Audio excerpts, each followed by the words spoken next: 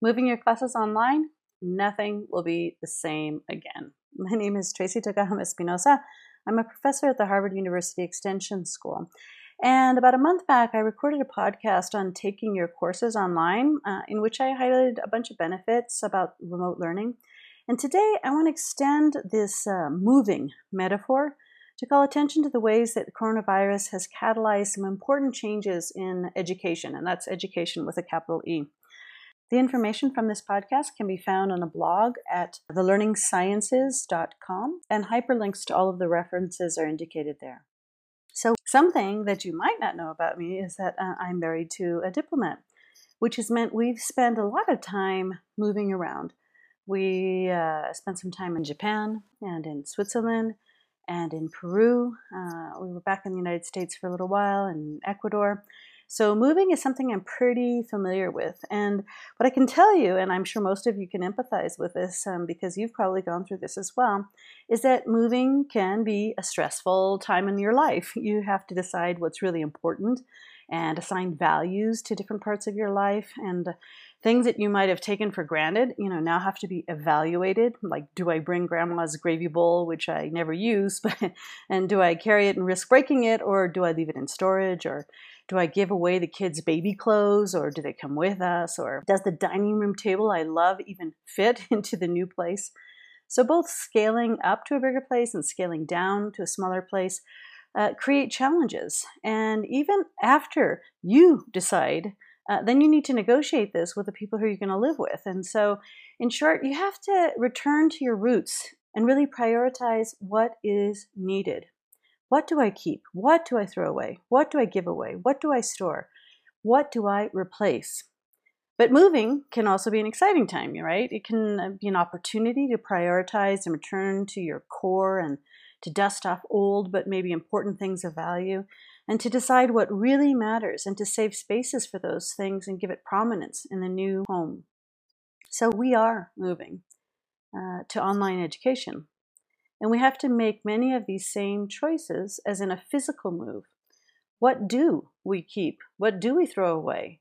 What do we give away? What do we put into storage? What do we replace? Yesterday, I spoke with a friend and colleague about the opportunities created by our current situation. And he said, no amount of professional development money could have thrust such a change on us. And I gotta agree, there is no amount of money or of lobbying that could have slammed the inadequacies of one-size-fits-all testing, or called attention to the inequities of access to good teachers in neighborhoods with internet, or to the importance of social-emotional learning. And no amount of advertising could have brought attention to the myriad of options that are available, some of them for free, to help us reach learning objectives. But thanks to this awful, awful virus, we also have attention being pulled towards, the mindless way curriculum is sort of shortchanged so many topics in education, including indigenous knowledge and how low-tech solutions to teach core concepts in math and science could be employed. So, for example, like how stargazing and leaf counting could replace those unauthentic textbooks. Or the amazing amount of resources that are available to help our kids achieve, for free, beginning at their starting points, not where the school calendar says they should be. And maybe even more important, to the vital role that teachers play in society, beyond just, educating in school subjects, but also as models of values and as patient and loving caregivers. As the coronavirus makes this change inevitable, we hear people begin to chant, nothing will ever be the same again. And that's okay. Change is good, so long as it's planned, like a good move. So as we move to a new kind of education, we should plan. We should ask, what do I keep? What do I throw away? What do I give away? What do I store? What do I replace? So, what do we keep? We should keep the humanity and personalization that many of our teachers use to lift up all of our students and to motivate them. And we should keep detailed formative feedback that develops metacognitive skills and guides kids in learning how to learn. And we should keep the deep, rich, vocabulary-abundant exchanges in as many languages as possible, with as many people as possible, for as long as possible, in as many contexts as possible. And what do we throw away? Well, I think we need to throw away this kind of twisted evaluation system that teaches to the test. We should throw away timed exams, except for those things that depend on time, like, for example, learning to do CPR to save a life. And we should throw away self and societal perceptions that teachers are low on the totem pole of prestige in a community. And what do we give away? Well, I say we give away the rows of chairs and we send them to places of worship. Education is an exchange, it's not a dictation. And we should give away budget-driven decisions to businesses whose focus is on the bottom line, not on people. And what do we put in storage?